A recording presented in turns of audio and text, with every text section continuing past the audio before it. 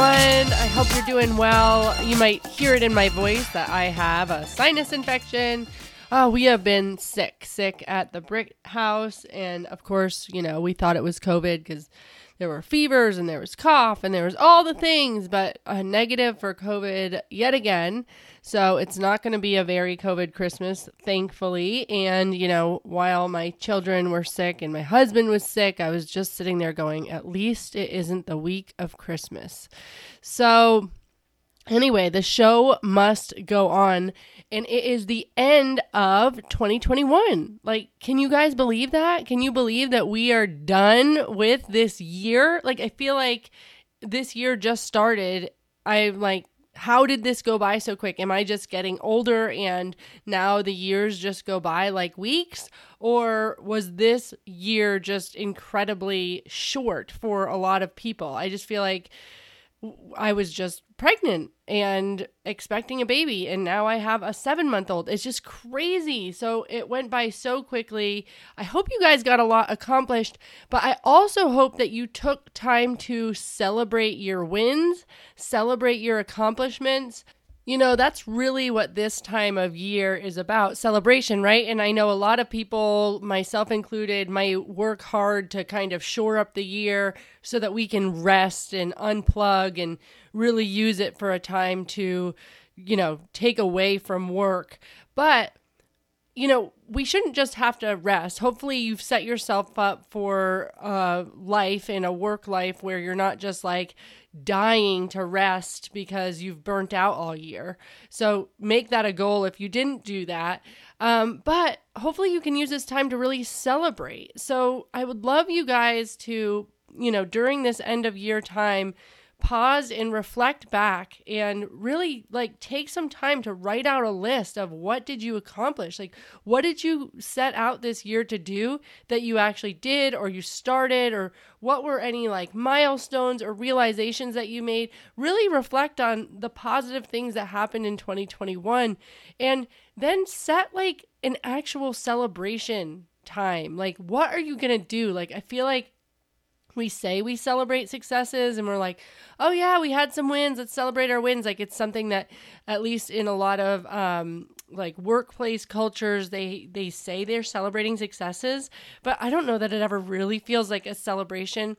And it doesn't really incentivize us to do more, right? It's just an acknowledgement. And I think that the reflection and writing it down and the acknowledgement obviously is what comes first, but we need to actually set time to celebrate. And if you're wondering yeah, that's great, Rebecca, I would love to celebrate, but I don't really know what that looks like. If you guys are interested at all in how do you really maximize celebrating your wins, and if you wonder how can you fit in celebrations fun things into your work life and actually count it as work time to make sure that you are celebrating your wins, that you're not just boop, boop, boop, on to the next, right? Because that's what we do. We accomplish things and we're on to the next, and we feel like everything's not happening fast enough, but we've done so much. So we need to build in those times. And then your life can look like a whole bunch of celebrations, and it's all on work time because you built it in. So if you guys are interested in how to do that and how to do that effectively for you, your family, your team, then I talk about that actually coming out tomorrow on the Harvesting Results show, which is my Cthulhu channel. So if you're listening to this podcast, if you look up Harvesting Results, you should find my other podcast that has to do with helping nonprofits serve people. And we talk all about celebrating successes, winning, and being able to celebrate those wins on that channel tomorrow. So check it out. Show that channel some love. I would love you guys to, leave reviews for it. It's also a YouTube channel. So if you want to go on YouTube and you want to look up Cthulhu Nonprofit Academy, you can see me giving advice for nonprofits there. But a lot of the advice, like celebrating our wins, is applicable to to everyone, right? So many more people than just nonprofit executive directors. So again, that show is Harvesting Results, and it's on the Cthulhu Nonprofit Academy. There's also a Facebook group. If you look up Cthulhu Nonprofit Academy, you can check out that Facebook and connect with other people as well that are in the nonprofit space. All right. So today's guest, I'm really excited about because she is a rock star, an absolute rock star. So Leah Angel Daniel, she's an educator, she's a writer, she's a visionary, she's a best-selling author, she's an inspirational speaker, and she's a mentor. Leah's mom was unable to care for her properly, and she ended up in foster care. So she is a former foster care youth, but she discovered at an early age that education would be the key to her success to overcome those daunting statistics that we know of many foster care youth. So this encouraged her leadership in her educational journey, and she lives her life with the philosophy that she should always lead by example while also giving back to the community, and that gave her a chance to turn her negative situation into a positive outcome. She has her master's degree. She's almost got her PhD, which is crazy, and she also has founded a nonprofit helping transitioning foster youth, so foster youth that are transitioning out of foster care into adulthood, and it's called Fostering Greatness. So I'm going to roll that intro, and you can hear from Leah about the incredible work she is doing. I'm Rebecca Britt, and this is the Stable Moments Podcast. I started this podcast to understand from all perspectives how we can help end the foster care crisis. The overwhelming response was we need to support our local communities. Unwanted, abandoned, orphaned children are the community's responsibility. We must support, guide, love, invest, raise up generations that will nurture, love, and support their own children to end this crisis. So the purpose of this podcast is to build an army of people that are interested and willing to take responsibility of our foster youth and who are supportive of foster and adoptive families. This is the on-ramp for people who want to get involved but might not know where to start. I want this to be a place where community members feel like they can make a difference, where they feel good enough to make that difference, and believe that they can be a big deal in the life of a child. Thanks for being part of our community, and make sure to join the conversation in the Stable Moments Podcast Facebook group. Together, we can end the foster care crisis. Leah, I'm so happy to have you with us. I know that you're super ambitious and that you have done a whole bunch with your life and with your education. And I'm really excited to hear about that and hear about all that you're bringing to your community. But can you quickly just bring us back to the beginning and tell me a little bit about your family of origin and a little bit about your childhood so that we can understand, where you come from? Yes. Hi, and thank you for having me, Rebecca. I'm really excited about being here on the show today. My name is Leah Angel Daniel, and my place of origin is Buffalo, New York. And for anybody who doesn't know where Buffalo, New York is at, we are one of the coldest places where people talk about the snow near Niagara Falls. So people talk about Buffalo all the time when the winter time comes because we have massive amounts of snow. I grew up here, went away to college in Oswego, New York, which is near Syracuse, New York, and then came back to Buffalo. Currently, this is where I am residing and where I am running my nonprofit organization, Fostering Greatness, Inc., and we're in Erie County. So I grew up in the foster care system from the age of 11 until the age of 21. I am the youngest of 6 children that my father has and the oldest of 5 children that my mother has. And when I went into the foster care system, I had no idea what foster care was. I had no idea about the transition or the pathway that my life was about to take. All I knew was that my mom had left me and my sister home alone for a certain amount of days with no food, no phone, and that now people were asking me a lot of questions. I was being told what to express and say about what was happening in my home with my mom, and that I thought everything would be okay. And after then, it wasn't. Family members did not keep me and my sister. We were put into the foster care system, and that was due to mainly the family not wanting to deal with my mom. My mom suffered from schizophrenia, and her drug of choice enhanced that schizophrenia, which caused her to be violent, and she was also an alcoholic. So you can only imagine just some of the chaotic situations that would occur, if my mom felt threatened or any of those things, and she felt like the family was trying to take her children from her. So in her mind, everybody else was the enemy, and she was doing what she needed to do. And if you would have asked my mom at that time, about her children or leaving us, she would say she always took care of her children. And what I've learned is that the definition of taking care of a child, many people have different answers.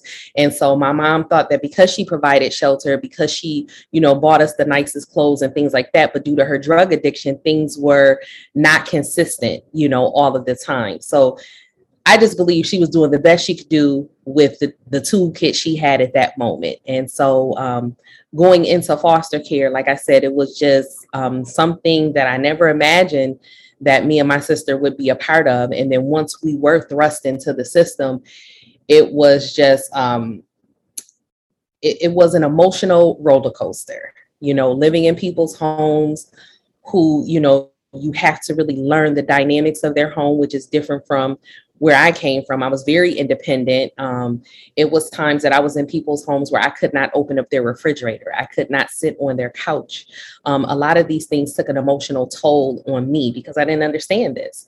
There were some homes where there were other children, and because school was like my pathway to separating me from reality with what was going on in my home life, I really excelled in school. And so maybe when I was in a home where there were other kids and school was not their thing, they would feel like, I was a shining star and their parents were acknowledging that I got good grades. And so it would cause adversity between me and the other kids that were there, because they would say, oh, you think you're better, you think you're this, that's why you're in foster care, your mother on drugs, all those different type of hurtful things.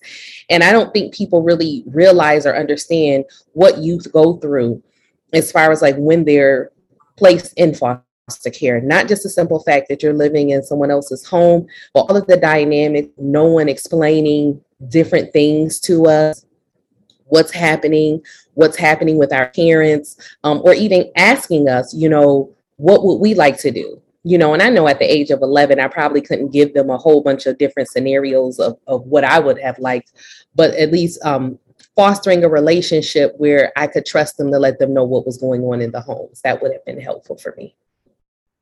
Yeah, I bet so. And as the oldest of your sisters, that were with your mom, were you able to stay with all five? Well, it was only me and one sister. My mom she had 5 kids, but it was 3 boys and 2 girls. Okay. But we had big age gaps between us. So when me and my sister, we were the ones put into foster care together. At the time, I had one little brother and he was living with his father and my mother was pregnant. So with my other little brother. So, me and my sister stayed together from my age of 11 until 14. The home that she decided to stay in, her foster mom adopted her, but chose not to stay there because the foster mom was very emotionally abusive, and that was the home where we couldn't open her refrigerator. We couldn't sit on her couch. She had locks on her doors to where you needed a key to get in or out. If you got in trouble, you were on punishment for a month, all of these different type of things. And she would say horrible things about our mother. She would tell us we weren't going to be anything and just nasty and mean things, nothing to help build us up as youth who are going through something. Yeah. So it was a very, very confusing and dark time in the beginning. Yeah. So, some people think of children being removed from a situation that has been deemed either abusive or neglectful as that must be relieving to a child to be, at least somebody's validating that this isn't normal and that they're getting put in a new situation. Mm-hmm. For you, was there anything about this situation where you felt like, oh, okay, what we were living in wasn't normal and was validating? Or do you really feel like you wanted to stay with your biological mom?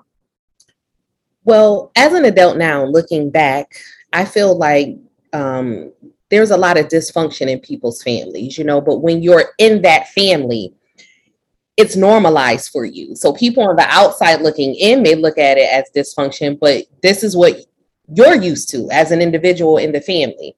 So I don't know what would have happened had we stayed with our mom. our mom was still in addiction, even when, I aged out of foster care. She had her own, demons to fight. She had her own things in life that she went through growing up. And, I get it. I understand. But looking back, I think foster care was one of the better things or better places for me to be because it changed me as an individual. I was provided opportunities that I know that had I not been in foster care, I would not have had access to those things. And to the mentors and people that I met along that path, I think that was very helpful to help me to become, again, the adult that I am today. Yeah, that's awesome. So I want to talk to you about this education because I know education kind of became the answer for you and you really put your nose down and that was your outlet. So one, how did education become your outlet? And do you feel like you were in a place where, because there's so many kids that I feel like education's like secondary because they have to deal with all this trauma. They have to deal with all this stuff that's going on out in the outside world. So education's the last thing that they could think about.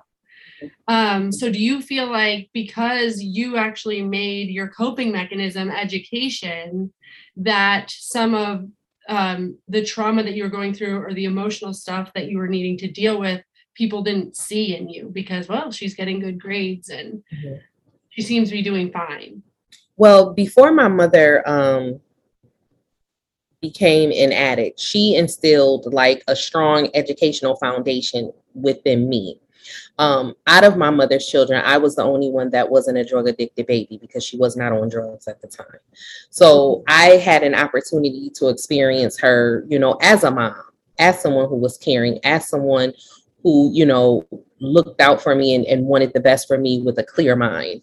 So that educational part was just something that was already instilled in me. The other thing was that I had really good relationships with my teachers. I have always felt like I was older in mind than I am in age. So I would always talk to my teachers and ask them questions and really just try to build a relationship with them. And so when I was in high school, like I just learned so much. My guidance counselor really opened many doors for me as far as to apply for scholarships and different things. And I just wanted to escape Buffalo. I just wanted to just really get away from the whole systemic and systematic issues that came with foster care.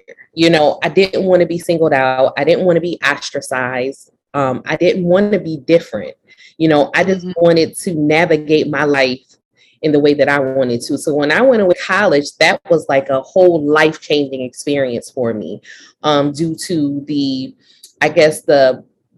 community part, the social aspect part, just really joining clubs and, getting to know how other people live from different countries. And, I just didn't have to deal with the reality of my mom being on drugs and yada, yada, yada. And that whole spiel, people always asking you the same questions or, just being disrespectful because, of the situation that I'm in and things like that. I didn't have to deal with that for school. And it was a whole different world for me. And so that's where I wanted to stay. And that's the type of person that I wanted to evolve into and to become. So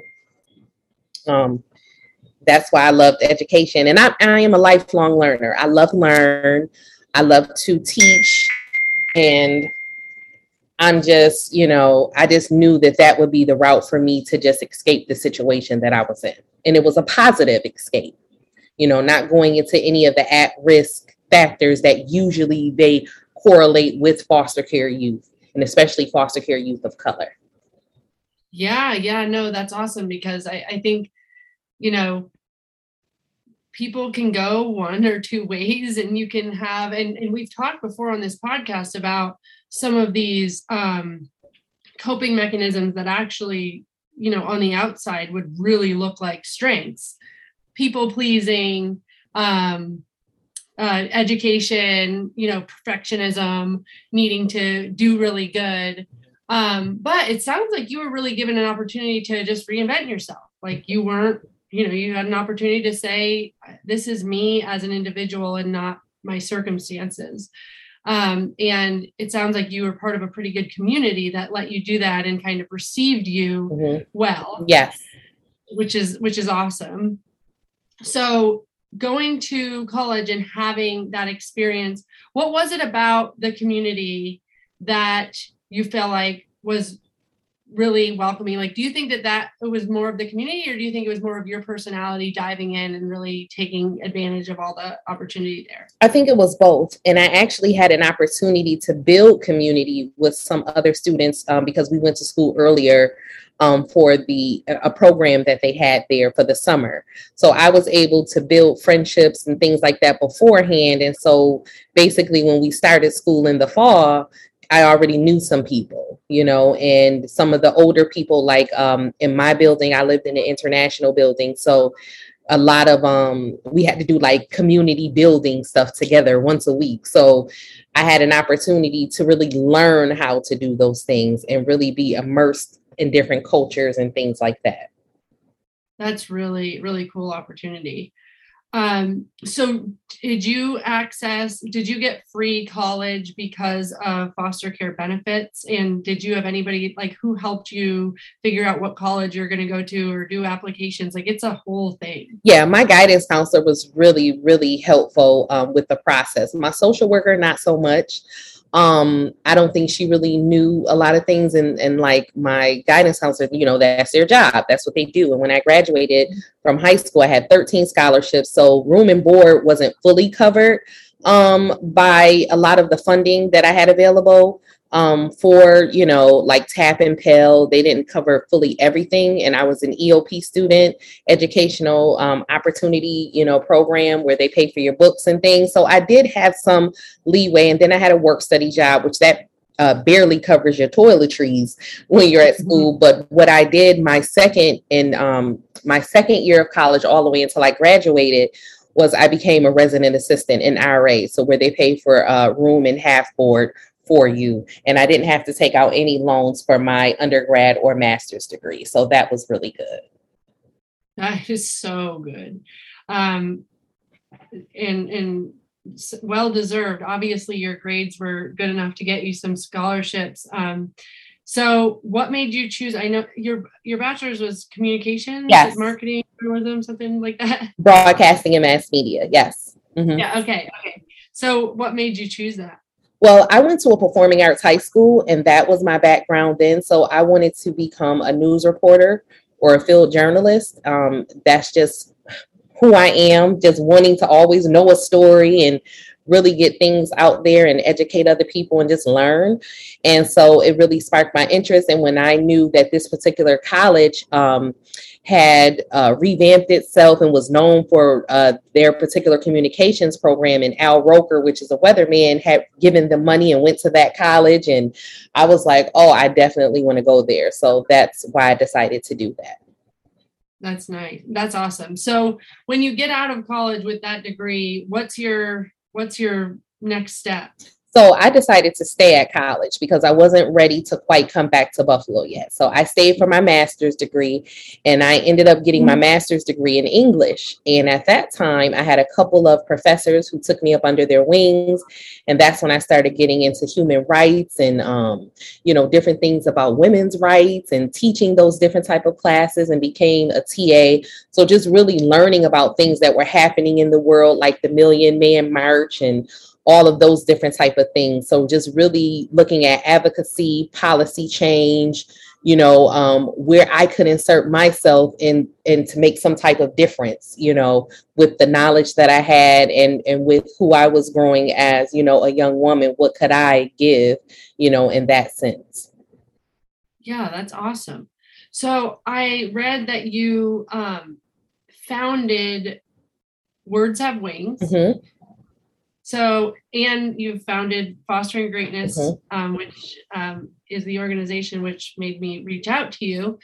So can you tell me about Words Have Wings and what prompted you to start that? Right. So when I came back to Buffalo, because I actually came back to get my siblings who were still in care. Something traumatic had happened to one of my younger brothers, and I actually had a job waiting for me in Burbank, California, to be an assistant to the writers for the Mario Lopez show for Warner Brothers. So I gave up that, I gave up that to come back for my brother who had been adopted twice and given back twice. And he was placed in a psychiatric center where he was violated in there. And I came back and just got him. And then I ended up getting the youngest brother too. So I had my two younger brothers. And at that time, I was an adjunct English professor. So getting my master's in English prompted me to teach, what I had been doing as a TA. And a lot of my students, I just really, really felt like I should sew into them, because when they go to school, they said that they felt like the professors didn't care about them. And there was so much going on in the world at the time, and they were unaware of these different things. And then they wanted to know, how does an English class coincide with what they were majoring in? So I had to explain that to them, and how important it was to know how to write, and not just to put something as if you're doing a text message or something on social media where it has to be different for a business letter, those different type of things. So Words Have Wings, Healing Through Writing, was birthed through my English classes that I did with my students when I was an adjunct professor. And then from there, I began to write curriculum for at-risk groups like human sex trafficking victims, who I would go to the safe houses and talk to them, and with youth that were in the foster care system, just talking to them about what they want to write about and teaching them how to monetize off of their writing. So, wow. Just changing those different things and letting them know that any type of story that they decided to tell about their life, or just about something they were interested in, that people would be interested in it, and that they could make some type of money from that, instead of going into survival mode and doing something else that was maybe illegal. So that's so cool, because I'm just thinking, oh, of course it's just writing's healing and getting your stories out healing, and that's where it ends. But I love that you're like, well, no, make money doing that. Be self-sufficient with your writing. Right. And just what does it do for your self-worth when you realize no, somebody would want to read this. This is a valuable contribution. Right. And reading each other, because a lot of things they did not said you're more alike than you are different. So teaching them to build community amongst each other. So any groups that they were in. So, a lot of us didn't have that happily ever after, where we went back to our parents who were clean or had a different change in their life. So if you don't go back to that situation, where do you go? Who do you depend on? And so I would teach them that they can depend on each other, because they would know, they can understand where each other has come from. They've had similar experiences of being in the foster care system or whatever situation they were in, whatever group I was with, and that they could learn how to work together. So tell me about essentially raising your brothers. What was that experience like for you? Understanding that their experience is different than your experience, and dealing with the heartache of what had happened to them. Right. I was very naive. I was 23 years old with two teenage boys, and not really knowing about the trauma that they had really gone through. And I wasn't prepared. A lot of things were not explained to me from the social workers who had given me my brothers, and they had known a lot of things that had happened, especially with my one particular brother, who I initially came back for. He was legally blind. He had been through a lot of trauma. He was burned with hot water when he was at the age of 1, and he had been through a lot. He had been adopted twice and given back twice. I mean, that's traumatic, not even knowing, you're at school, you don't know that your foster parents is like, listen, not your adoptive parents saying, I just don't want him any longer. And he felt thrown away. And how do you expect a child to act, that has been taken from their parent, and then his father was killed in 2005. So he had been through so much. And then being legally blind, he couldn't do the things that the rest of the kids do. He couldn't go play football or basketball. In the event that a ball hit him, he could go completely blind. He did not want to learn Braille. He was just very angry. And I would tell him, I understand, I get it, but that's still not an excuse to behave the way you behave, to curse out your teachers at school, to act violent, to do all these things. And I would have him write. And to this day, he is 26, and he'll say, I'm such a good writer, Leah, because you would sit and make me write all day until my hands cramped up about my feelings and why I was doing the things I was doing, because I wanted him to think. And I told him, as a young Black man, listen, you're not going to keep getting all these chances. The world is not forgiving of young Black men, and you have to think. And I would tell him, I am not belittling or not acknowledging what you have gone through. But at the end of the day, you have to make better decisions. You have to do better if you want to be better. And so, their situations were different than mine because I knew what I wanted to do. I knew that I didn't want to stay in the hurtful situations and all of that different type of stuff. But a lot of times, young people will stay in those situations because it's familiar to them, that hurt, that pain. And, unfortunately, when I got married and I got pregnant, my brother suffered from Oedipus complex and he tried to attack me. So I had to let him go. And I felt horrible, that I had to choose between, my unborn baby and him, but I had to protect myself. And I didn't want to live in fear that something would happen, and with Oedipus complex, which, his social worker and everybody knew all along, they did not have my brother on any type of medicine or in any type of therapy, which they should have.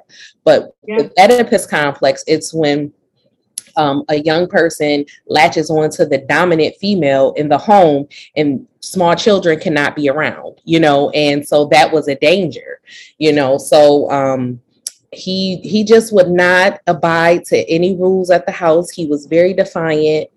And now, like I said, now that I know that I'm older, I understand that, young people who feel like they've been abandoned and all these different type of things, their outlook of the world is different. And even people who show that they care and love them, they still want to push you to the edge because they feel like, when is this person going to leave me too? When is this person going to do that? So I get it. It's understandable, but I didn't have a village to help me with him. Again, I reiterate, we had a big family, but nobody helped. And they actually were saying, don't get him. It's not your responsibility. It's not this, it's not that. But I knew how it felt to be in foster care, feeling like you're alone, like you don't have anybody, and I didn't want him to feel that way. Oh, that's so much. That's a lot. And I love that you were able to get him to write when you did, and that he was able to do that. And it sounds like he wrote a lot, and that you did have some powerful, meaningful years in there with him. That was somebody that validated his experience and somebody that cared. Because, there's the anger and just not being able to make meaning of what's happened to you, but then the compounded trauma of just nobody validating that. People saying you're supposed to be here when you're here, and not being able to understand or feel like you're understood by the world. So that seems super difficult decision to make, especially when you're pregnant. And did your other brother, did he stay with you? Just for a little while. He wanted to basically, be out in the streets. And so he decided to leave. And when I say be out in the streets, he didn't want to go to school. He didn't want to do the right thing. He got into some gang activity. So it just wasn't safe for him to stay with me because, people were like shooting at him and different things. And so he decided to leave. Okay. So and it's really like this depiction like of the different outcomes, that foster care can and does. We all know the statistics of, foster youth. So is some of this what led you to founding Fostering Greatness? Absolutely. The advocacy part. Like I learned so much just advocating for my one brother who was legally blind, because there was no one to do it for him, and to set things into place for him for therapy and to set things into place for him to just heal, and I think when they're young like that, had they done it sooner, I think he would have had a different outcome had those things been set into place for him before I even got him, and I just think, but by the time I got my brother, it was just like he had already made up in his mind that he was just going to go against any and everything that was going to help him. He was going to do what he wanted to do. And the system failed him. And so I just said, what if I can get through to youth before they even get this far? And so that's when I began to do programmatic things with Fostering Greatness, Inc. And as an alumni myself, we're more trusted than social workers or anybody else that's within the system. And I would just share parts of my story, and just how, I didn't have all the answers. I just did what I thought I should do. I was the one that kept my siblings together and made sure that they knew who each other was. And my mother ended up going to prison while I was in high school. And so just really making sure that she knew everything that was going on with her kids. I was like the glue that kept everything together. So when things didn't go the way that I thought that they should go, I often share too about how I felt, that I didn't have all the answers, that I knew things were missing, that, social workers didn't have all the answers either. So how could I get more information to help the situation that I was in?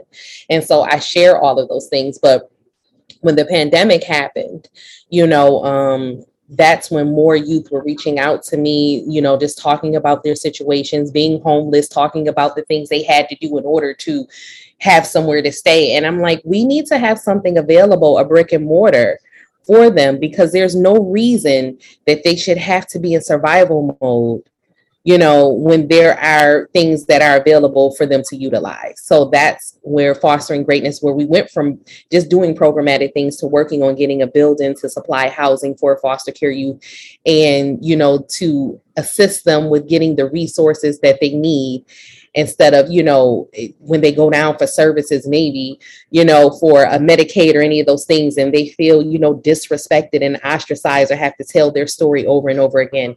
And we just wanted to be different. And we wanted, youth in care who are transitioning out, or alumni, or those, who had been in care, to know that there's something specifically for them where it's a safe space and where they know that they can thrive instead of being in survival mode. That is awesome. So you offer services for transitioning foster youth. Mm-hmm. And then is there part of the mission that is getting to foster youth before they're at transitional ages, or? Well, I tend to talk to youth that are in independent living groups. So the teenagers who are ready to, to transition out, or, just in that area, just to think about some things, what they want to do when they're getting ready to leave, and just, they don't know what they don't know, mm-hmm. So just even offering, like, if you want to go to college, what are some options that are available? Scholarships, different things, like really exploring those things with them. Do we need to do a college tour? Those different type of things. And then if they want to do workforce development, do they like to work with their hands? Do they want to do welding, plumbing, like exposing them to different things and seeing how they can have sustainability to where they don't have to depend on the system, where they feel independent, where they feel accomplished and they feel whole because they're able to do things on their own. How many kids do you encounter that are like, don't have a driver's license, don't have a car, don't have a GED, really need to get them to a point where that they can start thinking about secondary education or job? Yeah, every person has been different with different challenges. But a lot of them just either don't have housing, don't have stability, don't know where to go for different resources, don't know how to apply for their Social Security card, or was told something that they would have, health care with Medicaid before they left the system. And when they go downtown, it's a totally different story. They don't know how to apply for the Section 8 vouchers that are supposed to be for foster care youth. So just really helping them navigate the system, because a lot of them just, they become frustrated and discouraged when they are told that they have access to different things, but when they go to access these things, they're not able to get them. So why, I'm like, why is this service needed? Meaning, how is this not just what happens when a kid is in foster care and they're aging out, that they're set up with all of these things? Yeah. Well, the social workers are overworked. and a lot of times they don't know themselves about the different resources that are available, and things are constantly changing. So fostering greatness would be that one-stop shop, where if they needed housing, that's available, where we would be able to assist them with our program, which would be the Hank Rose transitional and supportive living house, that we would have access to, which we're working on now. And then also, if they need that case management while staying there, where they consistently have someone working with them in their life plan. And then for those who just need to come there, we have a resource room, where they would be able to come and just talk about, what they want to do, if we need to meet bi-weekly or different things like that. But just knowing that they have somewhere to come specifically for their needs, and they don't have anything like that right now. Once they leave the system, the slogan is, once you're grown, you're on your own.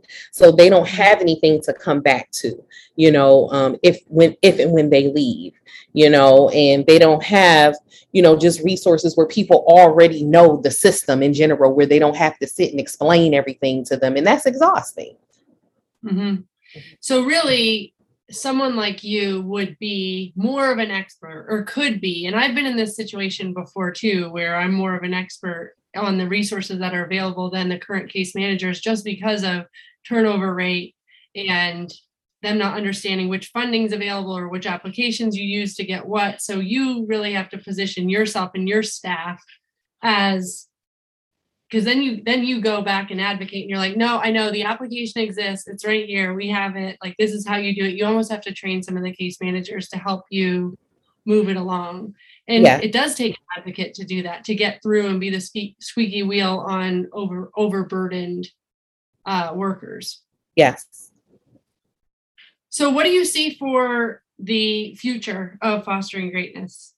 I see that we will be successful with what we're trying to do right now, and with what we're doing right now. I think it's something that's really needed. And I think people have just been waiting for someone to break through the ice and provide something like this. And I think it will also help the system in general, for, the foster care system to, I guess, not to be looked at differently, but for the narrative to change for the youth that are transitioning out, better outcomes for them, better statistical information, better for the cities that they live in, where the crime rate will go down and they won't have to use as much government assistance, because they know how to access sustainability through what they're trying to do, as far as whether they're going for workforce development or education, and knowing how to navigate those things, and working on their template and how they look at the world, and turning a negative situation into a positive outcome. That knowing that, yes, what they went through, it may be unfair, the situation was not the greatest, but that they do have the power to change their lives into what they want to do and who they want to be, as they grow and transition into adulthood.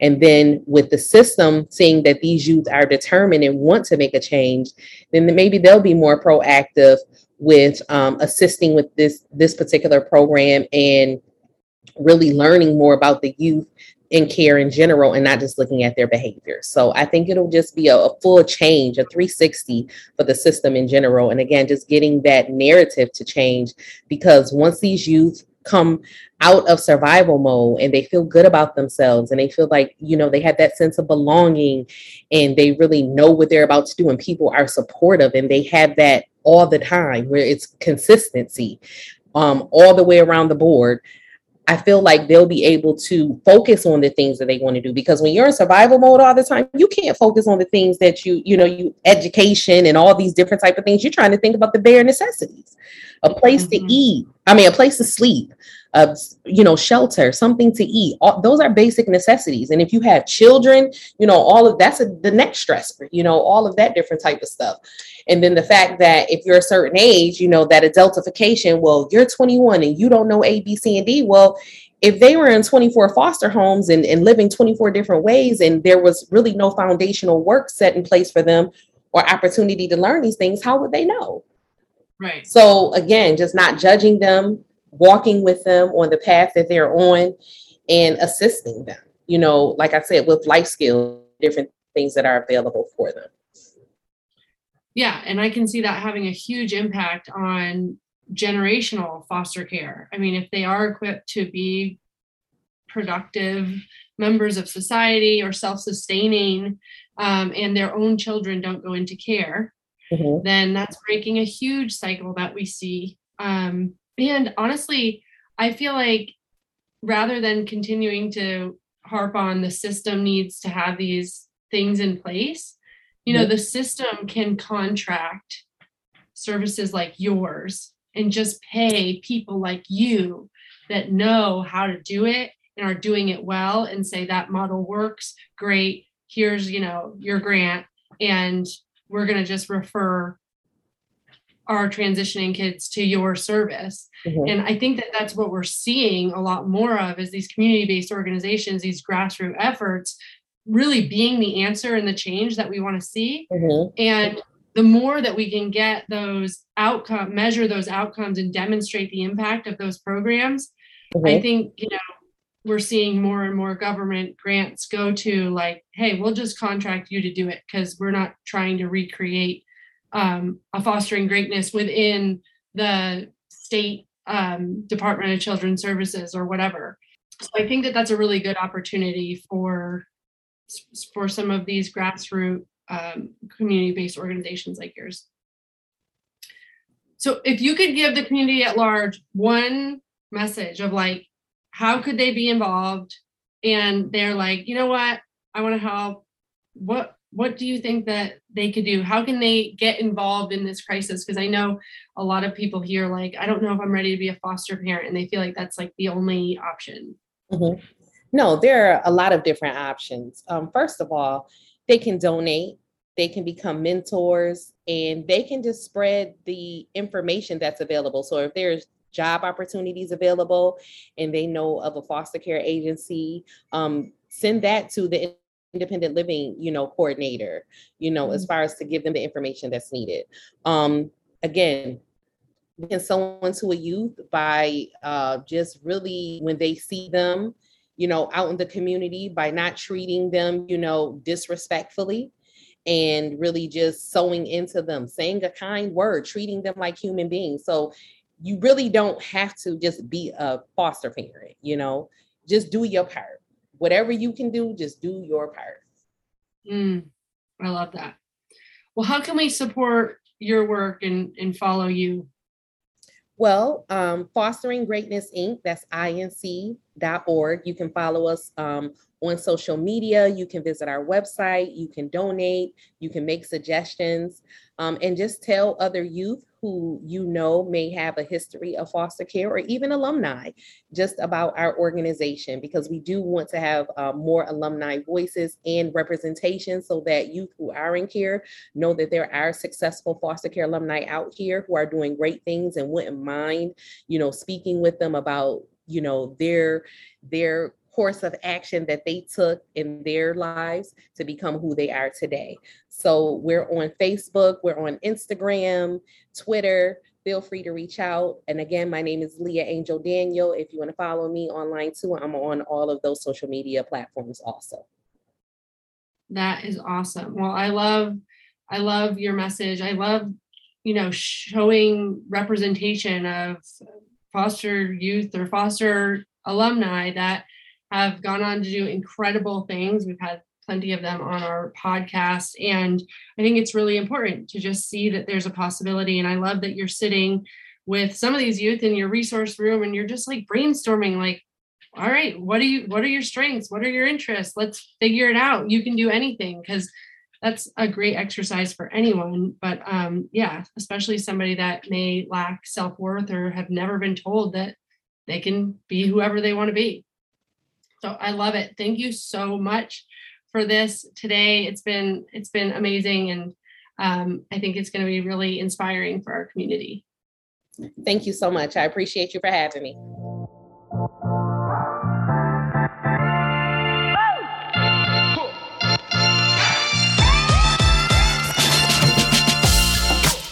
Man, isn't Leah a rock star? She is just killing it. And I love that she is offering her experience. She's turning her experience into a positive one. She is showing that kids in foster care don't need to be statistics, and she's helping them with resources in her community to help them transition into healthy adults. I just love that so much.